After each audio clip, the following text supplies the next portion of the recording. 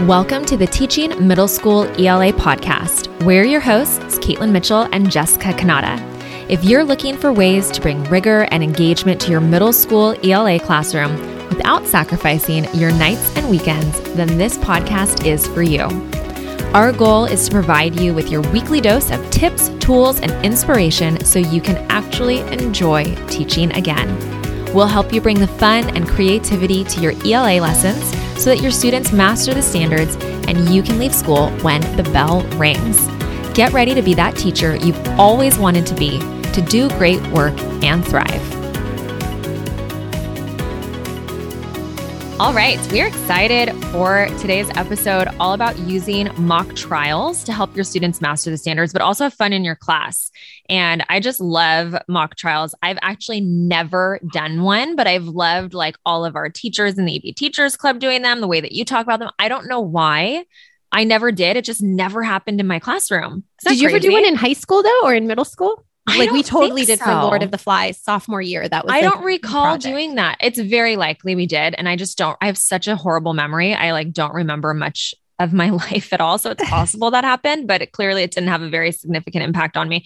But anyways, mock trials, I think are really a neat way to get your students engaged in whatever topic it is, text that you're reading, that's different than what we're used to. You know, I think so often we'll get into just this pattern of this lack of engagement with our students, right? We kind of do like the same things over and over again and things start to become stale, or you'll ask a question and we've all been taught wait time as teachers. Oh yeah. And so we'll ask this like thought-provoking question and we'll sit there for 5-10 seconds and wait time.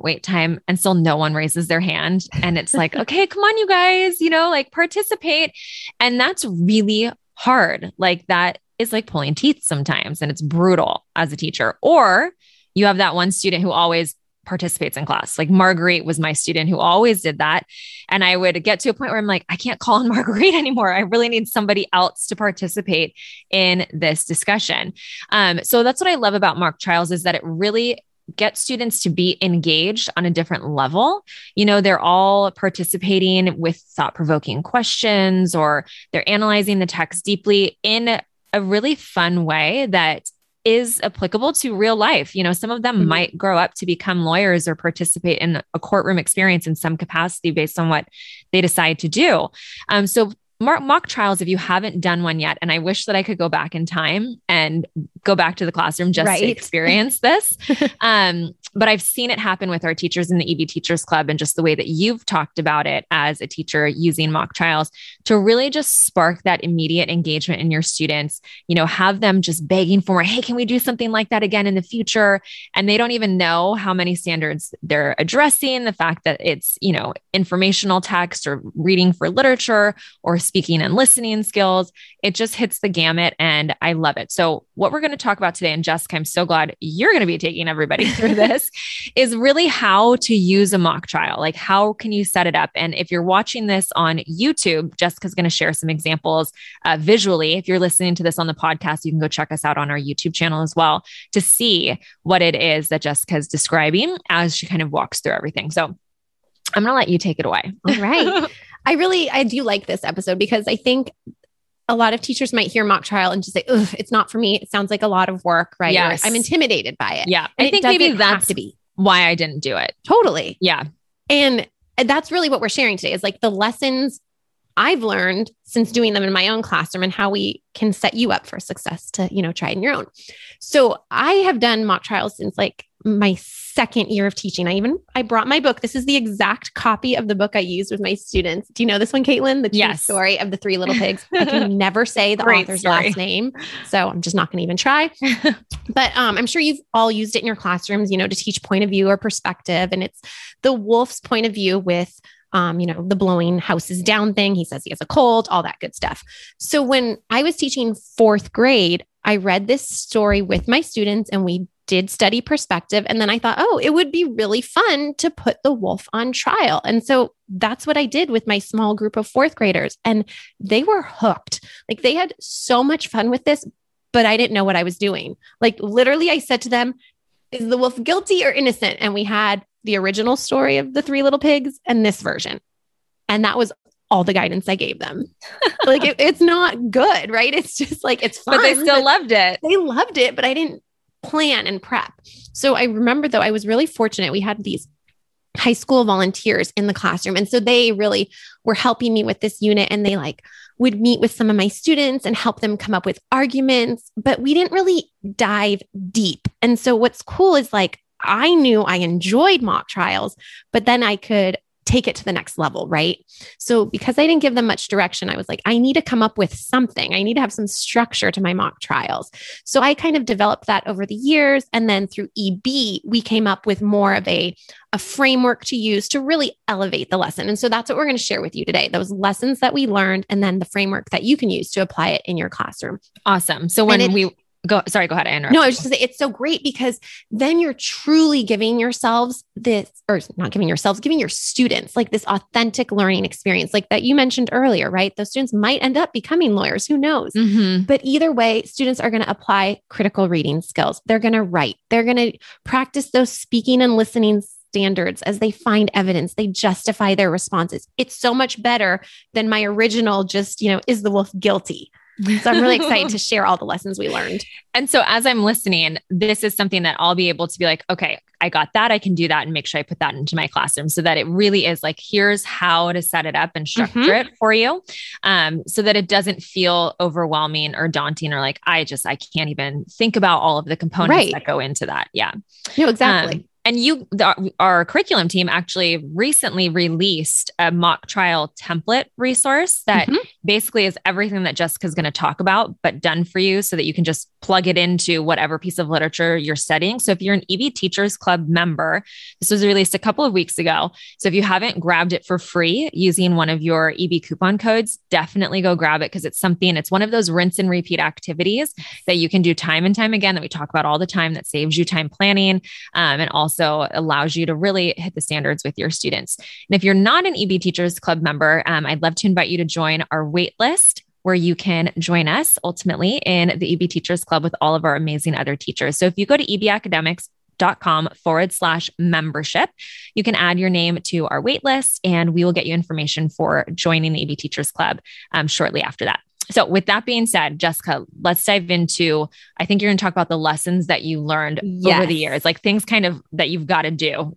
it well. So you can have a successful mock trial, right? And I love that you said you're going to want to rinse and repeat this because I guarantee your students are going to say, when can we do the next one? Like the second you're done with your first mock trial. All right. So lesson number 1, this might seem obvious, but you need to plan in advance. When I did that mock trial with the big bad wolf, it was very spur of the moment. And that's why it didn't result in like true academic learning. It was fun. But now here's what I would suggest. So what you want to do is you want to choose your text in advance, right? What short story or what novel are you going to use with your mock trial? And you really want to focus on one that includes some kind of crime or wrongdoing, right? Students need to be able to prove something. So that crime is what the defendant will be accused of. So you pick your short story with a crime. Then you choose your defendant. So this needs to be a character or maybe even a group of characters who could be reasonably accused of perpetrating the crime or the wrongdoing that you selected. Okay. And then you come up with your essential question for the text. So this is the question that your students are going to focus on as they read the text and search for relevant evidence. Think of it as like the question that you're going to be arguing in court. So mine before was, is the wolf guilty or innocent of blowing down the houses? And Caitlin's going to walk through some other examples that might be more relevant in your own classrooms too. Yeah. And I love this kind of like first lesson, this first learning, because it's so simple and it's a great place to start. I'm thinking to myself, oh, okay, I can absolutely do those 3 things very easily and get started on this. Yeah. So we have 2 examples for you. The first one is from The Outsiders, which I'm sure a lot of us are familiar with, those of you listening. And so you're going to basically pick the defendant is going to be Johnny Cade. Right. So that's the person who is the defendant. And then you have your crime. Well, the crime in this situation is the death of Bob, right? Of Bob Sheldon.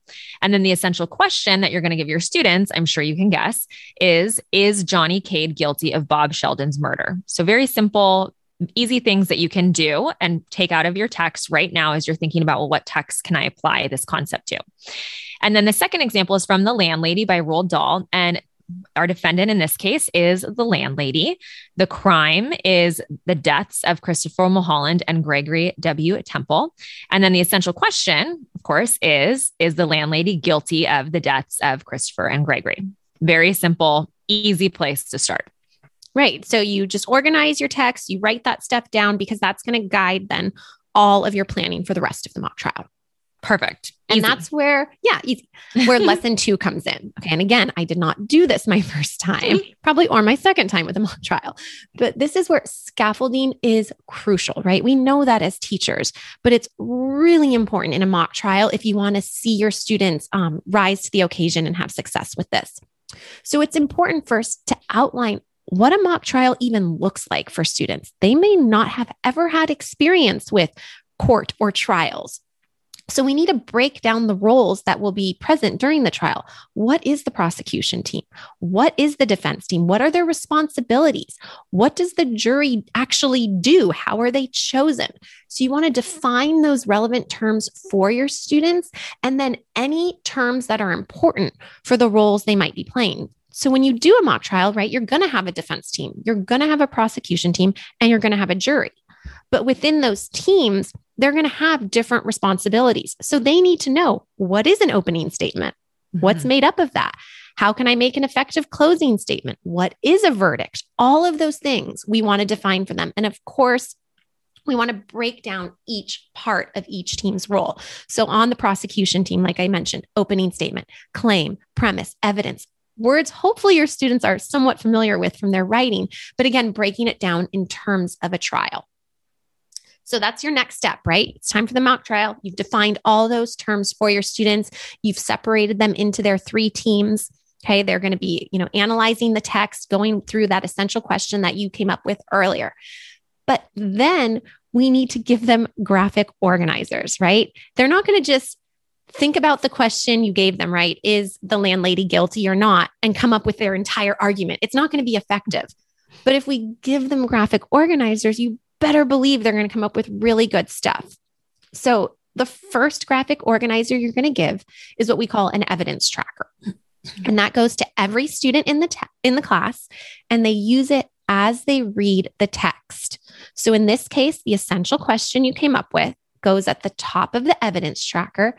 And as students read, no matter which team they're on or if they're part of a jury, they're looking for evidence to prove the defendant is either guilty or innocent. I think that's important that they're looking for both sets of evidence, because maybe they don't know what team they're on yet, or maybe you have assigned them, but either way, they're coming up with that evidence and then they're justifying it. So that's as they read. So once you're done reading and you're done with the evidence tracker, then it's important to have graphic organizers for each of the roles. So I want to break that down here. And I actually, if you're watching this on YouTube, I'm going to show you what these graphic organizers look like. If you're just listening, don't worry, I'm going to walk you through it. You'll be good to go. So you've got your teams, right? Again, prosecution, defense, and jury. And we have different graphic organizers for each of the teams because their roles are different. So I'm going to go through one of the defense team's graphic organizers. Can I interrupt you just really fast? Yes, you can. What I love about all of this is, if you're familiar with our EBW approach, this is what we do when students are going to write a response to literature. So it's essentially the same concept, just taken a little bit further and molded into fitting a mock trial. So it really isn't as daunting or intimidating as perhaps, I thought 5-6 years ago when I was thinking about it, but I thought to myself, I can't do that. That's too much. Totally. As long as you have that support, then it's very approachable. Yeah. Yeah. Okay. So again, defense team graphic organizer. If you're watching on YouTube, you can see this here. This is for the first responsibility, in this case, the opening statement. So we can't just have a student, come up with their own opening statement with no guidance. So what we do is we give them the requirements for a strong opening statement. And in this case, there's different sections. We want them to capture the audience's attention. So we tell them, okay, in this section, you're going to immediately present the theme of your case. Then we want them to tell, in this case, tell a story, right? Engage the jury members, get them interested in this trial.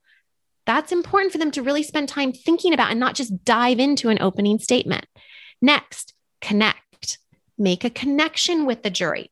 don't simply read your opening statement, right? If we didn't give our students guidance, they would be up there with their notes, covering their face and just reading through everything. And it wouldn't be fun for anyone. So this way we're telling them, okay, you're going to jot down your notes and then you're going to practice it. And finally, conclude. So your students are going to conclude their opening statement by telling the jury to take action. What is it you want them to focus on for the rest of the trial? So that's one person on the defense team's role to come up with the opening statement. And we've structured that graphic organizer for them so that they can take all their notes.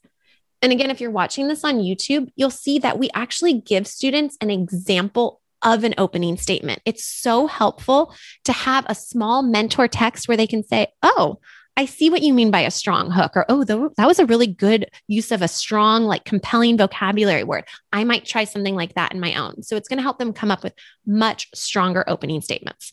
So this is one person's role. This is one person's role. And I think that's really key, that it's very specific to that role, because if you're giving the opening statement on the team, obviously I have to do something else, right? Mm-hmm. So maybe my role is presenting the very first piece of evidence. So that's a separate graphic organizer. So you really want to think about all the roles on each team and how you can set up each student for success. Got it. So if I was doing the evidence, right? I'm going to show another graphic organizer here on YouTube. I might have students come up with a claim and a premise, text evidence, and then justification. So this would be the first thing I'm presenting in court, right, to prove that the defendant is innocent. I give my evidence, I explain why, all of that good stuff, but it's helpful to have it all written down. Mm-hmm. So that might be student number 2 on the defense team. Student number 3 might come up with another piece of evidence and have a very similar graphic organizer. Student number 4 might come up with a counterclaim or a rebuttal in this case, right? Mm-hmm. To say, the prosecution might say this, but, and then go back and reprove it, right? And then finally, you have the closing statement. And that's set up very similar to the opening statement, where we give students the structure to craft a compelling closing statement.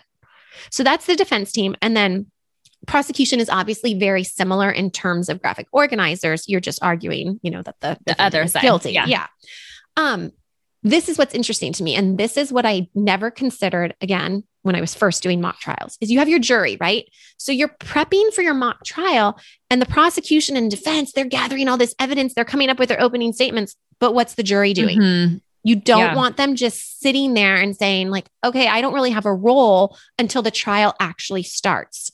So I love this idea, but Patricia on our curriculum team, she worked on this and it's so cool. So what we have the jury members do is they start researching like what makes an effective juror member. Juror, is that right? Yeah. Juror. It's a hard word to say. So that they're actually doing work in the pre-trial. So Patricia came up with these cool questions that jury members can research so that they are better equipped to do their job. So I'm just going to share 2 questions that you might consider giving your own students if you're doing a mock trial. So one is, in a trial, the prosecutor's job is to prove the defendant is guilty beyond a reasonable doubt. Well, what does beyond a reasonable doubt mean in the legal sense of the term? So students will research that so that they can better make their decision later on. Another question is, does a judge have to accept a jury's verdict in a criminal trial? Explain. So it's nice. We give our students about 6-7 questions and they go off and do that research while the other 2 teams are prepping. It keeps everyone busy, everyone engaged. We also have the jury work on like what do you call that? I can't think of the word right now, but it's like an oath, I guess, of like how they, promise to tell the truth and they're going to listen to both sides. So they come up with the criteria of what makes an effective jury themselves, and then they share that with the teacher. So it really does keep them engaged in rigorous work. That's brilliant.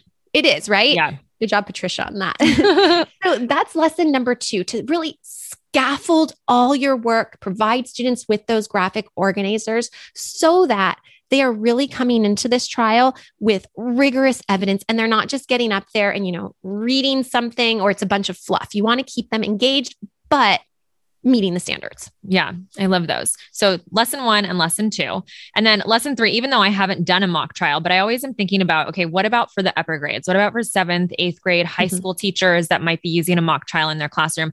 How can we elevate what students are doing in class to take it to that next level? And I think that this is a great opportunity, obviously. And I'm sure you're sitting here thinking, how can we elevate this type of lesson? Well, with that persuasive language, which is something that we need to teach, in writing anyways. As well as vocabulary as students are participating in that mock trial. So you might want to incorporate a really brief lesson on ethos, on pathos, on logos, alongside a review of charged words. I remember teaching Patrick Henry, Give Me Liberty or Give Me Death. I can't think of the name of that speech for some reason, but he just uses so much of that. And it's so convincing and it's so powerful. How can we equip our students with that same type of elevation of their arguments in class? Well, let's teach them a little brief lesson on these different elements that they can incorporate. And that can go a really long way. You can explain and model that for your students, how to use those strategies. You can use some really great speakers from history. I mean, I don't know about you, but there are certain people that I listen to and I am just, wow, like so persuaded by them because they incorporate a lot of these things. Whereas there are other speakers that I'm listening to and I kind of wish that like, give me just a little bit more, I'd be so much more motivated by what you're saying if you were more convincing in the way in which you said it. So I think that elevating students' arguments is really simple in just incorporating these different elements of, charged words, of ethos, et cetera, into their requirements for the prosecution team, for the defense team. I mean, even you could have the juror who delivers the verdict, be learning each of these terms. How can they deliver a verdict in a very convincing, compelling manner? Absolutely. And in the resource we've created, we come up with a list of charged words that students could use. And we do have a requirement of, try to incorporate 3 words into your opening statement or whatever. But if you're creating this on your own, definitely spend some time finding those charged words or encourage your students to find them. Yeah. Right. Easy way to elevate the lesson. Absolutely. Lesson number 4. I love this one. This is where the fun comes in, right? We've been talking all about the rigor of the lesson, how to elevate it, like Caitlin said. But lesson 4 is leaving some room for a margin of magic, right? We want to have fun with this. We want our students to say, oh, let's do that again. Or that was amazing. Oh my gosh. And they will say that, but we need to put in just a tiny bit of effort here to make it fun. Not much though. It's truly simple. So some ideas of what you can do to leave that room for that margin of magic. You can dress the part, right? You're the judge as the teacher. Think about if you have an old graduation robe sitting in your closet at home, like, wouldn't it be fun to just throw it on that day or bring in a gavel from Amazon or even a little hammer, whatever it is to just make your role more convincing. I know some of our EB teachers, they post in our Facebook group and they get into it. And I love seeing their costumes. I think one wore like a Harry Potter robe and it worked perfectly. Like it's so creative. Yeah. Another thing to do is in your classroom, just set it up a little bit differently on the day of the mock trial, right? You can have a mock bench and a placard with your name on it for the judge. You can put the desks together for the prosecution team and the defense team. You can have a little area where the jury is going to sit, like what do they call it? The jury gallery, I think that is. You can borrow a podium somewhere in the school and have that set up for students to stand in and give their arguments. It's really just going to make it a much more authentic experience, and students are then going to step into their roles differently. Mm-hmm. You can also hang some signs around your room, right? Make it look like a courtroom. In our resource, we have signs made, but you can make your own that say like, quiet, please, court in session, or no eating, drinking, or cell phone use. Just like imagine if the day of the mock trial, if you had some of those signs outside your classroom door, as your students start to come in that day, they're going to be excited. And that's going to take you, 2 minutes to print out and hang up. So worth it. One of our teachers even bought, I don't know, you probably saw the post in the Facebook group, it was amazing. A background that she hung up, and it was a courtroom, basically. It was really, really cool. Loved that. Yeah. Found it on Amazon, I think she said. Yep. And then finally, I really think this is a great opportunity to invite your admin to come watch the trial. I am such a strong encourager of this. Like, don't wait for your admin to come watch you observe. But this is one of those lessons where you say, hey, you know what? I'm really proud of something my students have been working on. I'd love for you to come be a part of it. And really, you're not doing anything. Your students are showing off here. And I think it's even better if your admin has read the text beforehand and is a little bit invested in the short story. I know it's a novel, that's harder, but even if they have a summary of what's happening, then they can give their input to the students. And I'm sure the students are going to want to know, well, how would you have voted, right? If you were on the jury, or make them part of the jury. So it just lets your admin or lets other teachers witness the skills of your students as they successfully explain evidence, justify their reasoning, right? It's their opportunity to shine. And so I just love inviting someone in and making the experience that much better. Well, yeah, because also your admin wants to see really your student success as a result of your directions, right? Right. It's not you standing at the front of the class, direct instruction teaching. This is your students actually showcasing their learning based on how you've kind of brought them to that place. So I think there's nothing more powerful than that. So if you're nervous about giving mock trials a try, hopefully this eases your concerns a little bit. I know even just listening to Jessica talk about it is exciting to me. You know, I would love to go into a classroom and watch this happen. I wish that I could go back to the classroom just to do this. And I am regretful that I didn't have your directive back then when I should have taken the opportunity to do it. So consider this like your swift kick in the butt to go try it and test it out, and don't, live like I am regretting that you didn't get a chance to do it. And it's something that our EB teachers talk about all the time in our Facebook group, just how, easy it was for them to implement, but also how much their students surpass their expectations. I think that that's what happens a lot of the times is we're nervous about how our students actually going to perform. Can they really do this? Are they really capable? Is this too difficult? I think a lot of the times we see it happening in high school classrooms. And so we're anxious about bringing it into 5th, 6th, 7th, and 8th grade. But one of our teachers, Stephanie, said about her students that they surpassed all of her expectations, that it was so engaging. She says, one of my biggest challenge friends in my class asked when we can do another trial again. And he never thought ELA could be fun. When we get feedback like that from our students, that's when we know we're doing a really good job with elevating the excitement in the classroom, that engagement for our students that they really need and they thrive off of. And we do too, as teachers. And then Natasha, one of our other EB teachers, I just want to share, I'm going to read everything that she wrote because it's so good. She goes, holy smokes. I just have to share my win. My 6th graders are loving and absolutely crushing the Monkey's Paw mock trial. I've never seen them so excited and engaged. They asked me to read the story aloud because they wanted to dedicate their focus to annotations. I love that. And before I gave any handouts or directions, they presented me with notebooks full of their claims, justification, and evidence. So I think that speaks volumes to how powerful this simple activity, now that you've made it seem very simple and approachable, activity in our classrooms, and to rinse and repeat it. If your students love it, do it again. So just a reminder to our EB Teachers Club members, go grab this for free using one of your free EB coupon codes so that you can use our mock trial template with any text that you have. And if you are not yet an EB Teachers Club member, we'd love for you to join us. Add your name to our waitlist. Go to ebacademics.com/membership. And we hope to see you on the inside of the EB Teachers Club soon.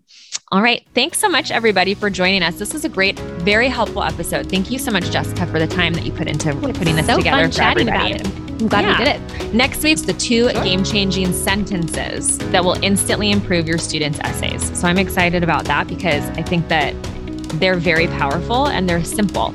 And I think sometimes we overlook the simplicity, thinking we have to overcomplicate things in order for them to be effective. And I think that this episode will show you that that is not true. All right. We'll see you guys next week on the podcast. Have a great week, everybody.